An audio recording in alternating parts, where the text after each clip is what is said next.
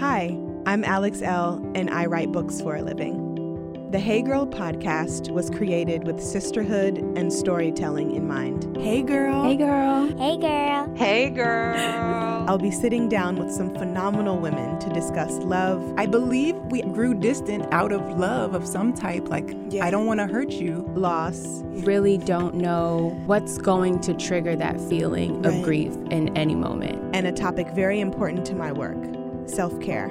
Freedom is self-care. It's not about pedicures. It's not about clothing. It's not about trips. Join us as we journey through sharing together. Today on the show, we have a really special guest. She is a beautiful human being. She has such a light about her. Her voice, her writing is phenomenal, and it really resonates with me and provides me with a sense of calm and healing, and I cannot wait for you all to hear this conversation. I'm sitting down with Jamila Reddy, who is a writer, Buddhist, and life coach. Our conversation today touches on manifestation, self-value, self-care, and getting free. And Jamila leaves us with so many gems in this episode.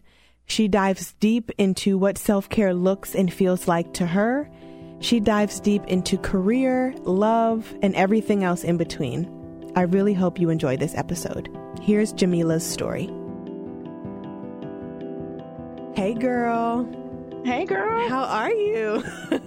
I am good. How are you? I'm good, Jamila. Thank you for being on the show with me today. I've been itching to talk to you, so I'm so happy we're able to make this work. It is a pleasure. Thank you. Thank you. So, for people who don't know who you are and what you do, can you give our listeners a little rundown on those things?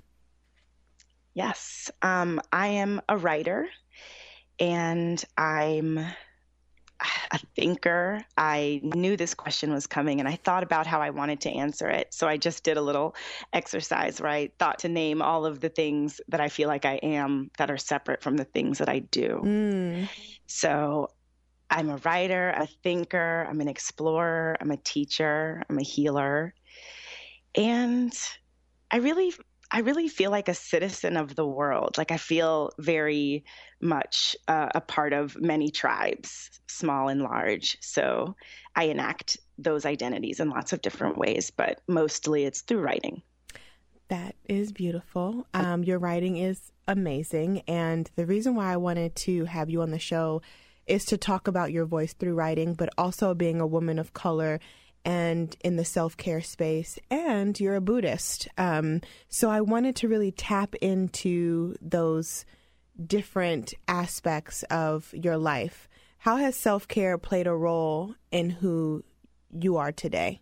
Because you talk a lot about being your best self and showing up for yourself and pouring into yourself so you can pour into others.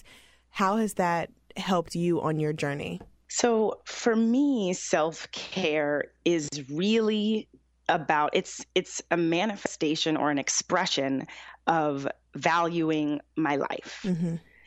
And I started to really honestly, I think, when the Black Lives Matter movement started to pick up, I thought about what does it mean for me to believe that? Such that I can convince other people if that's what I felt like I had to do. I don't feel like I have to do that anymore.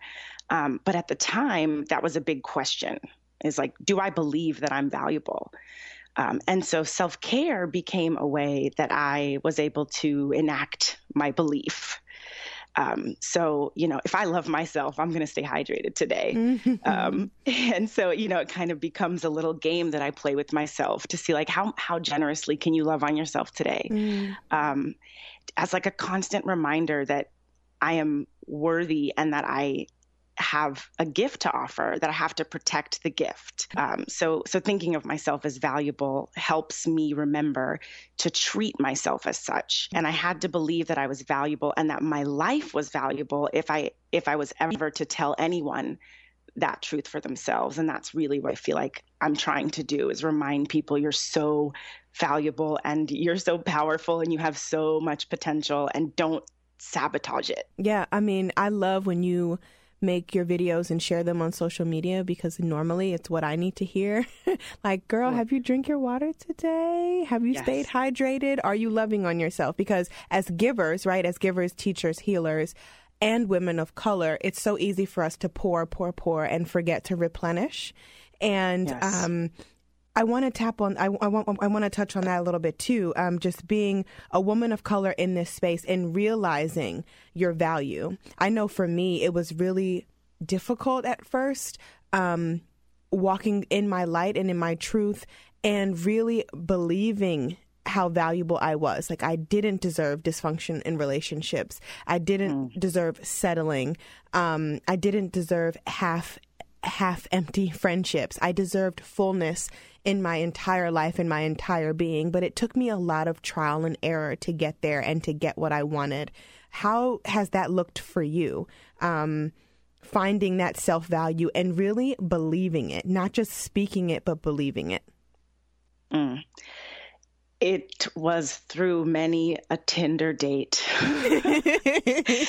If I am being 100%, I dated a lot of in fact, I was like, I could write a book. In fact, I am writing a book. Yes, ma'am. About all of these stories that I have, about the ways that I allowed myself to stay stuck in this narrative of like, this is all I can get. It's like kind of settling. Really, it's not even kind of, it's settling. Yeah. I was like, I didn't believe that I could have, totally love-filled, transparent, courageous, joyful relationships. And so I didn't. So I can't, after, and of course, with all of these relationships, there comes a point where you're like, what am I, there's a moment of like, lucid, you're lucid, and then you start your process to free yourself. And I feel like I did that over and over and over and over until I was like, Jamila, girl, have you had it? I got tired of myself. I'll switch it up, switch it up. So it also does feel like an evolved process to get here. And I still find myself sometimes being like, again, really, you're here. And that's why I remind myself, I honestly use social media because I need the reminders. I'm like, I need this reminder. And it feels like it's more solidified when I share out. That's so funny that you say that, because I had a woman ask me, does it feel more real when you share it or when you just simply do the work? And for me, I have to do the work first before I share. And that's because we live, for me, and I want to touch on this. I'm so glad this conversation is flowing so organically, because I have these notes down and we're like literally hitting these notes without even trying. Yes. For me, social media has become really loud for people, including myself. So there have been moments where I've just had to log off, and I'll share something and I'll log off. And I find that it's become kind of this self-care trend, this self-care competition, this let me share to get validation on what I'm sharing. And I think that a lot of people have been there, including myself, like, oh my gosh, are they going to like this, or whatever the case may be, right? So what I started doing is doing the work, being intentional about the work, doing the work for me, writing the words for me, and then being able to open up and share and reflect and therefore, I guess, assist other people. How do you think self-care has played a role in social media and vice versa? Do you think that social media has kind of clouded self-care or how people navigate the space? Or do you feel like it's helped? Because I'm on the fence about it. It kind of, I don't know, makes me feel weird sometimes. Right. I mean, I think it's definitely a yes and. It's both. I think that, I was just reflecting on like how you have solidified the idea of self-care for however many hundreds of thousands of people. And that's like how honestly revolutionary that is. And that cannot be denied. Someone the other day told me that people follow you because they trust you. There's something about you that they want to align themselves with. Right. And it's literally in the language. That's why they're called followers. People follow your journey. They follow your lead because they trust you to guide them. And I am also the person like scrolling, being like, her vacation looked more fun than mine. And my meals never look like that. Right. And Right. I don't got no garnish just laying around. Right. Right. Immediately kind of invalidating all of the work that I know to be true about myself because of this like kind of, it's like mental trickery space. And so honestly, I am in the habit of unfollowing. I just saw your post. I went to your social media just to kind of like dive back into some of these questions that I had. And I saw where you shared unfollow anybody who makes you feel bad about yourself. I am. Dive into that. It's self-sabotage to give so much energy to things that make you feel less capable. And it's so easy to do. It's spending time with people who have small visions or who make us doubt our visions. Not make us doubt. No one can make you doubt your vision but you.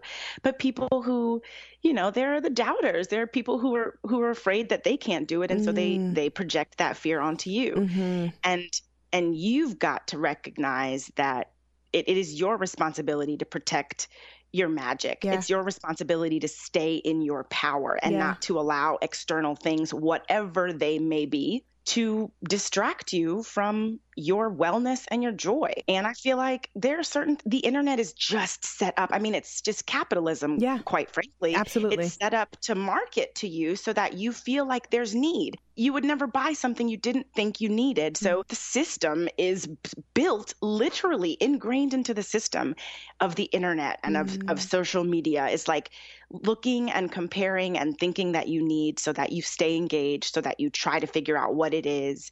So it's just kind of, it can be, I have no shame. I will unfollow everybody today if doing so allows me to stay in my power. They can't do that. You know, I have to stay engaged. I'm like, no, you don't. No, you have to stay engaged with yourself. Yeah. Tap in. Yeah. Tap inward. And that is what I love about you and your work, because you just seem so self-aware of the work that it takes to stay in your power, as you say, like to stand in your power. And I want to circle back to the Tinder dates and what was kind of your last straw, because you're in love now, you're partnered now, and your partner, they are awesome and they seem to make you so happy. And you share some of you guys' truths. And I want to just circle back on before you met them and what was your last straw? Like, what did you have to do to attract the love that you have now? Because I know for me, before I met Ryan, I was a shit show. Like, my life was just kind of terrible. And it was because, not my life was terrible, my dating life was terrible. Let me just edit that, because I knew that I wanted a husband. I knew that I wanted monogamy. I knew that I wanted love, and unyielding love. And I knew that I wanted friendship. I wanted a love that was rooted in friendship, and I had never had that. So I was looking for it, instead of saying, look for it within yourself, and then you'll be ready whenever your partner comes along. So I took a year off of dating, no sex, no entertaining guys. I was working on Alex. I was writing myself love letters a year straight. That's where Words from a Wanderer came from, the notes to self. And then I randomly met Ryan and we became friends, and then we fell in love. So there's the work right there. I'm living proof that when you turn inward and you do the work, everything else will fall into place. So I just want to know from you, is that how that worked for you? Did you just kind of have to shut off and then recharge and then come back? It's absolutely that. I feel like the last straw was when I started to take myself seriously. Okay. Right. When I started to take myself seriously and be like, you're a writer, which means you should probably do some writing, you know? And I was like, you know what? You're a writer and you could be a better writer. You should probably study a little bit. So I went to grad school to become a writer, and I'm, you know, in this space, and I'm right before I go to grad school, I'm dating, you know, kind of my last boyfriend. Yeah. The final one, the straw that broke the camel's back. And I was just kind of like, I have too much to do, honestly, to be spending my energy here, where it's not being reciprocated. I'm not being restored. And it's compromising my ability to do what I feel like I'm here to do. And that kind of became it. I just had to stop. I just had to cut it. I was like, I've got work to do. And honestly, you're in the way, you know, you're distracting me. Was that hard for you? Or had you gotten to the point where it was like, I'm good, like I'm really good? You know, it was hard. It was hard because there's always then, you know, as soon as you make a confident decision, here comes your ego. Okay. Just trailing behind. Are you sure? You know, are you certain that you're going to be able to find what you're looking for, or are you going to be making a huge mistake by letting this person go? You know, and like, you know, is it that maybe you are stubborn and maybe you are hard to love. So, you know, what if this person's doing you a favor, you know, by so of course, you know, then of course it's hard to ever decide that you deserve more than, you know, mediocrity. Right. Because your ego is going to be, just talking to you. So it's hard. And it was really sharing out that allowed me to receive that external validation. I have no shame in saying the fact that people responded to what I was sharing allowed me to see its value. I was like, oh, wow, this is useful for people. Okay. Yeah. And, you know, I like that you said that because I feel like there is good external validation because we're humans and we like that. But there's also negative external validation. So we just have to, you know, boundaries and balance, because I feel the same way when I get messages and emails, or I meet people in the street and they say, your words have completely changed my life. Your words are the reason why I've practiced self-care. Your words are the reasons why I stopped drinking. Your words are the reasons why I didn't kill myself and I went to a therapist. Like that is power. That is soul power. Like that's fuel. And that reminds me when I get down on myself, because we all do, like, am I supposed to be doing this work? Am I good at doing this work?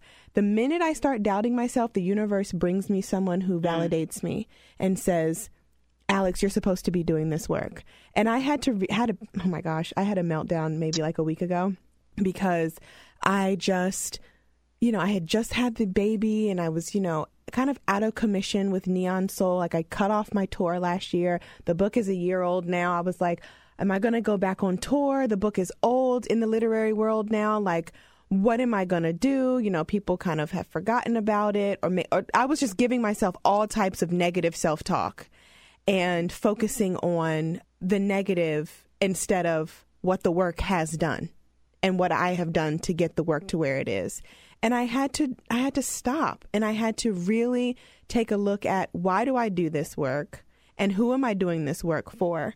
And I logged off the internet, because then you're on other people's pages and you're like, you know, this writer is a New York Times bestseller and I'm not, and all this stuff. It can be so loud, right? And I turned inward and I had to just give myself a pep talk. And I had to go in the mirror and I had to say my affirmations.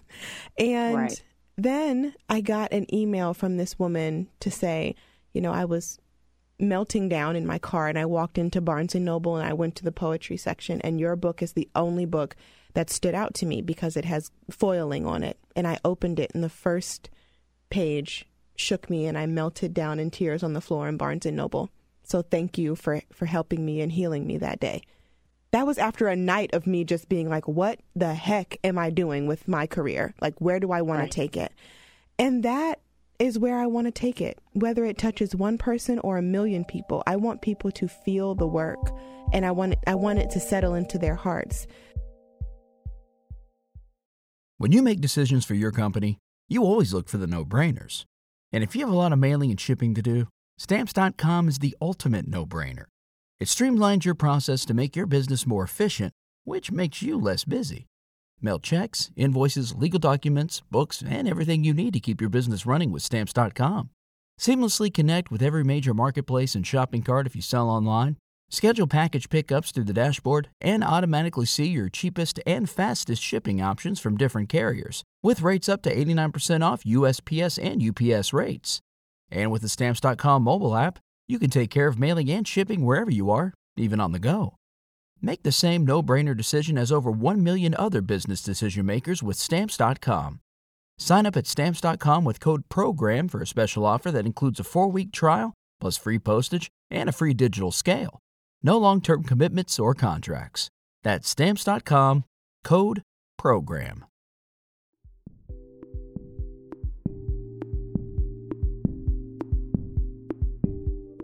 How have you been able to tap into that truth that you are supposed to be doing this work, you are supposed to be sharing this work and changing people's lives? Have you owned that and claimed that, or has that been a difficult thing to do? Both. Mm-hmm. It's been difficult, and I think I feel confident that I've made some progress in that area to feel like this is something I should be doing. Yeah. But primarily, and just like you said, I do it really for myself first. It really does happen for me, not only because, when I'm writing these stories of this, this one night in Brooklyn, it helps me remember and remember. I love this. This is from Toni Morrison. She talks about the idea of rememory. And it's kind of like when you come back to yourself, if you break the word down literally, the etymology of the word to is, to repeat, to do something again. Member is like to be dismembered, the parts of your body. So when we talk about remembering, it's like you're putting all of your parts, you're remembering yourself. And it helps me know how much growth I've done to talk about the me at 22 who was like staying up until 3 a.m. eating cheesy breadsticks and like drinking a 6-pack of PBR. Who was she? Okay. Right. But she got me here. Right. So I got to tell, I got to shout her out too, because she knew something or two. She knew a thing or two about delight, and was not ashamed then. I feel like storytelling happens for me first, and the reminders. I'm a journaler. I mean, you get it. Yeah. I have journals and journals. So it is just a part of the way that I am in the world. Yeah. I've constantly been observed. I mean, Harriet the Spy was like I was like, oh my gosh. Oh my gosh, Harriet. Yes. Yes. I loved her because I was like, she's a journaler like me. Yes.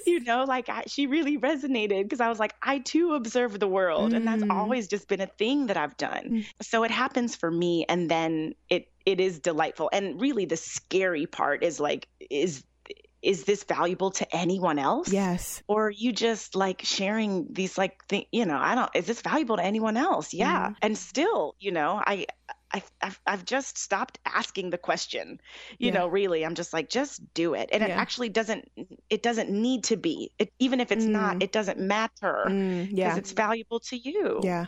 That just shook me. I love that. And that is the truth. That is the absolute truth. It is, but I need the reminders. It's like we all do. I so value. I mean, that's I think why this like the virtual community is so relevant because I'm like you are my reminder. You're my mirror. When I can't see it clearly, it's like I need to have I surround myself with reminders. Yeah. I think that's what you remind people to do. It's like affirmations. It's like you've got to write it down. Yes. You've got to look at it. You've got to say it out loud. Yes. You need to remind yourself or you will forget. Yes. And and it has to become a ritual and it has to become a daily practice. The reason why I started sharing the affirmations is because I needed the affirmations. It's because I needed to find a new way to take to my journal and to take to pen and paper. So journaling itself had become kind of redundant for me, like opening my journal and writing it down, closing the journal. And then it wasn't flowing for me for a while. So that's when the ripped pieces of paper came from. And I was just like, I'm going to write my love for self, my affirmation on this paper, and I'm going to collect them in a basket for a year.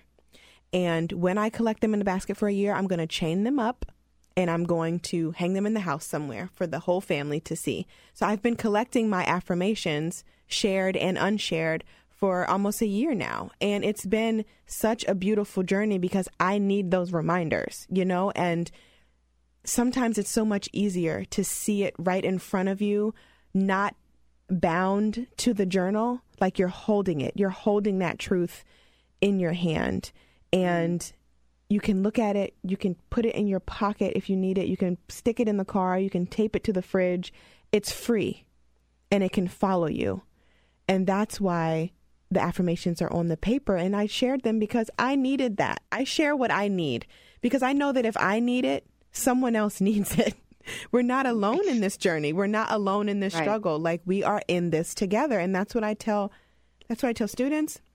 That's what I tell my girlfriends. That's what I tell my clients. Like, I don't have your answers. You have your answers. And we are in this journey of exploration and adventure and figuring it out together. So if I need it, you probably need it too. And if you need it, please share it with me because I'm probably in the same breath, girl, I need that too. Right. So I love that you're building the community that you're building via the internet, but also off the internet. You're offering coaching sessions. Can we talk a little about that? Like, what made you want to step into that work?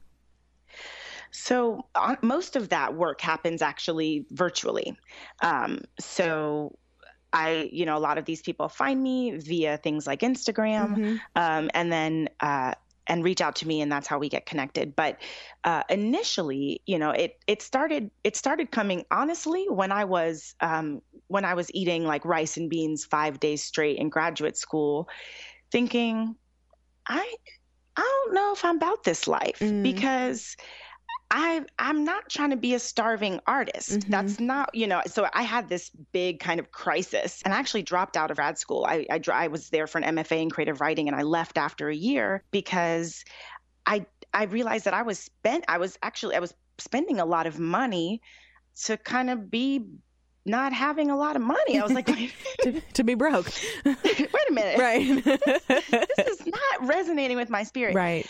And so I started to think about when I'm a writer, when I'm offering, the reason that I'm here is not so that I can like make a ton of money. That's actually not why I went to grad school. I never thought that was going to happen. Right. But I wanted to be able to be excellent at what I was doing. Yes. So that I could sell it with confidence. Yep. And that's not a skill they teach you in graduate school. So I was like, I don't need this. Right. But I had to start thinking of what I was doing as something that could be monetized. I had to start thinking that way. And a lot of people are like, ooh, no, you can't think about money. You have to. You have to think about money because what they want you to do is be wearing yourself, running yourself ragged so that you can't do your work anymore. And I was like, it is in fact a trick of the enemy, for us to be convinced that we don't get to flourish by doing this work. So I started coaching because I started thinking, people are always reaching out to me. What can I get your opinion on this? Can I get your insight about this? What do you think about this? I have this experience with my lover, my mother, my sibling, my boss, myself, and they want my insight. And so at a certain point, I had too many receipts for me to believe anymore that what I had to offer wasn't valuable in that way. So I thought, okay, I want to be able to do this, but I can't be doing this with integrity. I can't be excellent at it if I'm doing all this other stuff all the time. I got to quit the day jobs. I got to quit being exhausted from standing on my feet working at restaurants. Like I got to quit running after these people's kids. Like I can't do this anymore. Right. Right. And so I need to, if I'm going to do it and I want to, I need to start making it, I need to make it sustainable for myself. Yes. So then I thought, okay, I'm just going to offer it. I'm going to offer it as coaching. And that was the kind of evolution of that idea, which is I felt like I was kind of enacting a lot of my coaching work through writing for free. Yeah. And then when people wanted to kind of go deeper, get more involved, I thought I really want to do this, but it requires so much that I can't be doing all this other stuff. I got to be able to do it and focus on it. Absolutely. And I love it. I absolutely love it. There are so many women of color who need safe spaces, whether they're virtual or in person. And there needs to be educators, teachers, coaches that look like us to be sharing that insight and to be leading those conversations. So I really, like, when I saw that you were diving into that work, you and a few other of my friends had stepped into coaching, and I'm just like, yes, like, this is what we need. We need to be able to help and to extend and to lead. And then in turn, those people that we're helping, extending to, and leading are going to do the same thing. So we're creating this community and this conversation and this tribe of helpers, leaders, and extenders. And that is like that's huge. That's a huge legacy to leave behind on this world, because why wouldn't we want to do that? You know, like, why wouldn't we want to create more good in this world? Because we need it. And we need each other. I always say, it's so crazy. I want to get your opinion on this. There's so many times people say, like, I'll just turn it inward for a second. When I was hurting, I would say, I don't need anybody. I can do this myself. I don't need that. I don't need this. I don't need them. But in my meditations over the past maybe 3 years, I've learned that, and this comes up a lot, like, we need everybody. We can't do this life by ourselves. And an example is, if you take the bus every day to work, you need the bus driver to drive you there. Right. If you are flying from DC to LA, you need the pilot to get you there. Like, we need people. We need other people's experience and expertise. And I stopped saying, I don't need, because in reality, that wasn't the truth. Right. And I realized every time I said, I don't need, I began to lack. I was lacking. I wouldn't get, oh, the universe is like, oh, you don't need that. You know, you don't need this. So you're not going to get it. So you're not going to get it. Right. So I want to get your opinion on that. How do you feel about that narrative and kind of just reversing the language of saying, of lacking, because that's what it is? Language is very powerful. And that is one of the things that I love the most about writing. When you say something is so, it becomes. And I'm like, it is so simple. I'm like, this is not just like some kind of tweetable. I'm like, no, actually try it. Write your goals. I spoke with a client the other day, and I was like, what are your biggest dreams? And, you know, they tell me all of these like incredible dreams. And I'm like, awesome. Have you written any of them down? You know what? No. I'm like, aha, right. Because I was like, because you know. I said, are you a writer? Because I know you know that the moment you start to write down, you're gonna your relationship to it changes immediately. How do you feel about changing the language, which I think that's where you were going, from I don't need or I don't want to I do need, right? Because we do need people. We do need certain things. And the minute we say we don't, we become not less than, but we start to lack certain things due to, you know, words are powerful, and written words and spoken word. So how do you feel about that? Yeah, it's interesting to think about, like, the, you know, saying that you need or thinking that you need, manifesting that reality of lack in your life. And I struggle all the time with these kind of, I have this internal battle between feeling abundant and not, like, you know, it really does fluctuate. Like, some days I feel like, wow, I have everything I could ever want or need. And other days, you know, just like you're saying, you have these negative self-talk moments where it's like all of that goes out the window. So it's a useful reminder, and I'm grateful to think about language being something that actually, you know, manifests the reality. And I feel like this is, you know, to go all the way back to the beginning of our conversation, is one of the big reasons I practiced Buddhism, because I find the language to be so illuminating. Just like reading Buddhist philosophy, I'm like, that's what it is. Like, it's not a prayer is a determination. It's I determine for this to be my reality. And every day I determine. and I sit in that determination. And when I am grounded, that is what I mean when I say I'm in my power. It means I am still determined. I've stopped saying like, I need this. It's like, I am determined to have this. And that reminds me that it's active. Yes. It becomes more present. It becomes a thing. I'm like, oh yes, you're still determining to do that. Great. What you about to do about it today? Right. It becomes an ongoing thing instead of just like a worry. Yes. That is it. When did you step into Buddhism, and when did you realize this is it for me? This is the language and the practice that I need. I want to say it was 2015, 2016? It was the summer where both Alton Sterling and Philando Castile were murdered, kind of back to back. It was like, I think it was in the same week. And I had been dating my partner for a few months, who has been practicing Buddhism for 10 years. Okay. And I was like, I'm done. I'm logging off. I can't do this anymore. I cannot this. And, of course I was on my, I'm too powerful for distractions. I was like, this is not helping me stay in my power. I feel defeated, utterly defeated by this. It feels never ending. And I was like, I'm done. And my partner was like, you have a powerful gift to offer, and you cannot allow the world to defeat you. You cannot allow it to defeat you. You can find a way. It doesn't have to be so. I think that's what they said. You don't have to be defeated by the world. It is a possible reality for you to be able to look all of the world's violence and injustice and suffering in the face and not be defeated by it.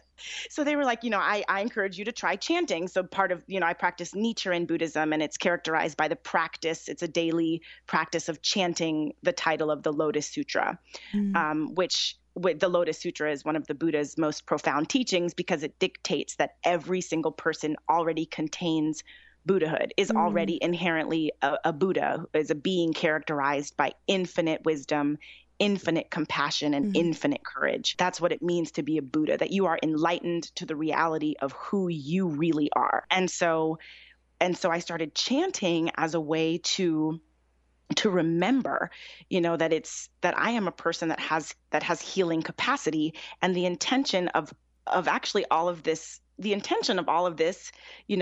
bad news all over is really to take away my power. I mean, that is, I cannot magnify that work. When you can literally kill somebody and take away their actual physical life, and you can render someone hopeless, which means they're no longer taking action to change anything, which means they might as well, they're not useless, but you take away their power, you take away their life force. So I was like, you're not going to take away my life, but if I allow you to take away my life force, I might as well be dead. There's nowhere to go, which is very morbid, but it's kind of like it became a very obvious reality that I couldn't be complicit. I was like, oh, if I let them defeat me, if I'm allowing these systems to make me hopeless, then, if I'm hopeless, then I'm not going to try to change anything about it. And it just keeps happening. And then I'm complicit. So my practice really helped me see the ways that, in fact, we are all complicit in what happens outside. If we are defeated internally, then our environment will reflect our defeat. And so I was like, oh, I can't, I don't want to, I need to make good. I need to create value. And that is, the organization that I practice with is Soka Gakkai International, and it literally stands for Value Creation Society. It's this international community of people who are like, how can I create value from all of the hurt and all of the negative things that we talk about, turning poison into medicine? This is what I feel like I do. And now there's not only people who know what I'm talking about, but I can say, what are you doing to, what are you doing to turn poison into medicine? I just feel like it is such a tribe. It has just changed the way that I relate to my surroundings. And it's helped me see that nobody's responsible for my life but me. So we're going to wrap up here in a minute, but I want to touch on your partner. I do not want to end this conversation without talking about the love that you guys have for one another. When did they come into your life, and how? We met 2 years ago and some change at Cal Arts when I was in grad school. I was a student there, and they were working. They were on staff in the School of Theater. And we ran into each other at an open mic. The Black Arts Collective was hosting an open mic, and we both showed up. And, I was in graduate school and they were working on staff, and we kind of evolved into these roles as like the parents, like we were like the auntie and uncle of, this group. And we were like, I've done undergrad. Let me tell you a thing or two about how to throw an open mic, I was just, I feel like we came from a place of experience. And so we collaborated first as friends and collaborators, really. We were producing events together, and this kind of season of programming for this organization. And it was just such fun. It was such fun, and we worked so well together. And then at a certain point, they were like, "Do you want to get dinner?" I was like, "Huh." And then our friendship evolved, and we started hanging out, and now we're doing it. We're doing the partnership thing, which is, it's when we first started dating, my partner said, "I'm looking for a partner." I was like, "Ooh, right. Okay. Right. To it out there. Can we just be clear? Put it out there. Which was so new. Actually, I was like, wow. I mean, it was kind of like, this is exactly what I want. And this is what I need. And when there were discrepancies, it was a thing that was like, wasn't like, I'm going to be mad at you. And it was like, I feel like I'm not getting this thing that I need from you. And I just want to, have a transparent conversation about whether or not you feel like you have the capacity to provide it, or, I'm trying to cultivate it for myself, but I would like support in these ways. Wow. Like this is something else. It's new, right? Isn't it new? Isn't it so like, I'm hearing very similar connection that Ryan and I had. Like it was new. And I was just like, wow, somebody wants to be with me and love me and like not walk away from me when things get hard. Right. And that's what I'm hearing with you and your partner. Just like we're in this, like we're partners. Like this is a partnership. We're friends, we're lovers, but we're partners in this life. And right. That, man, that's so special. And I really want everybody to feel this. Like, I don't know if you've gotten this question, but a lot of people have asked me, how did you know Ryan was the one? How did you know Ryan was the one? And I'm like, I don't know. You just know. And when I was asking a friend of mine years ago, literally maybe like 7 or 8, 9 years ago, when she met her partner, I was like, how did you know he was the one? Because I was looking like, how do you know? Because no one seems to love me the way I need to be loved or how I love them. And she goes, I've been there and you'll know when you know. And I'm like, girl, that is the most cryptic. Listen, that doesn't tell me anything. Like, but come on, Miss Cleo. Right. Give me something. What are you saying? Right. But then I met Ryan and I was like, yo, this is what she was talking about. This, you just know. And you know because you don't feel empty. You don't feel lacking. You don't feel uneasy. You feel like this person is like down for me.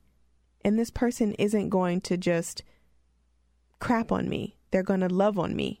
And that is something I hadn't had before. And I just want everybody to feel what you feel and what I feel in our partnerships, because at the end of the day, it's so much deeper than a relationship, right? It's layers to it. And man, just hearing you talk about that just gave me all types of feels. One of the things that I think is most noteworthy about my current relationship is that for the first time, I am with somebody who loves themselves. Listen, deeply, Jamila. Deeply. And it is the difference. Jamila. Yes. It's the difference. You know what I mean? Yes. Yes. And so I don't have to worry, actually, that I'm not good enough. Yep. Because I have seen this person every single day make decisions that prioritize their wellness and their joy. I have no evidence that this person would ever compromise it because it's so consistent. And so it allows me to be courageous because I don't have to I don't have to worry, you know, I know that we can both evolve together, you know, and I don't have to fear this like, you know, what if you, I don't know, what if I outgrow you or what if you outgrow me? That's not there anymore. It's just like we're growing together. And that's where we are. It's what's happening right now. And I don't have to be like freaking out about what it's going to be. But right now we're growing together and it feels great. Oh, that's everything, literally everything. Last thing, you got a haircut and you look beautiful. Thank and you are you. making me miss my bald head. So what brought that on? Like, you look amazing, and your smile, your face is glowing, your smile is even bigger and brighter. Like, how do you feel with this new look? I feel good. It's, you know, I'm like, oh, wow, you know, look at myself and be like, oh, right. In the mornings, like, you have no hair on your head. But one of my friends said, now everybody will just assume you're a Buddhist, which I was like, you know, that's not a bad thing. Right. You know, I don't hate it. But I feel good. It feels good to experiment and just to kind of switch it up such that you can experience, you know, what changes when you change. I feel like that is one of the things that brings my life a lot of joy is, you know, like just trying something new and seeing what it teaches you or what it brings you. And it does change the way you're seen in the world. Mm-hmm. It absolutely does. Mm-hmm. It's like when I'm walking around in the world with no hair, the way that I'm perceived is much differently when I've got like a big, you know, fluffy Afro puff, you know, and a pineapple on top of my head. Like the people see me differently. Yeah. So not to say that there's any value assigned to being, you know, to whatever mode of expression one chooses, but it's been so valuable for me to be able to witness and to learn from that kind of freedom of expression and the diversity of expression that I've given myself permission to play with. It's huge. It reveals so much. I love it. And you look amazing and beautiful. Thank and you. You are glowing. So to conclude our conversation, I wish I could talk to you all day. I really do. This was just so filling for me. So thank you. Thank you. I'm so glad to hear it. And same always. Oh, love. Let's give people some self-care tips to walk away with. So your top 3 self-care tips, what are they? My top 3 self-care tips are 1, stop judging the way you feel. There's no judgment in being tired or cranky or hungry or low energy or sad. Whatever it is, don't judge it. Just be with it, listen to it, and then respond. That's number 1. Number 2, surround yourself with people who will remind you when you need to be reminded. Whatever, that can be a therapist, that can be, you can have, I don't know, your alarm in the morning be a recording of whatever it is. Surround yourself with reminders because it's easy to forget and the world is actually set up for you to forget. Yep. And number 3, be curious about how you might feel better and function better. And when you have that curiosity, you will find the answers everywhere, and it won't be something that feels burdensome. It'll be a joyful pursuit of your best self. Thank you, Jamila. Thank you so much for this conversation. Thank you, Alex. Oh, my I'm so grateful. Thank you so much. Thanks for listening to the show today. Please rate, subscribe, and review. Also, feel free to share with a friend. We love having our community grow. Music is by DC's own Kokai.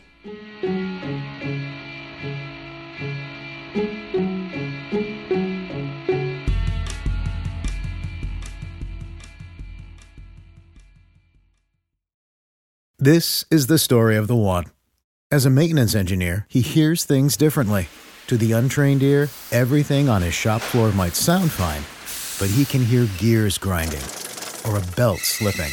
So he steps in to fix the problem at hand before it gets out of hand. And he knows Grainger's got the right product he needs to get the job done, which is music to his ears. Call, click Grainger.com, or just stop by. Grainger, for the ones who get it done.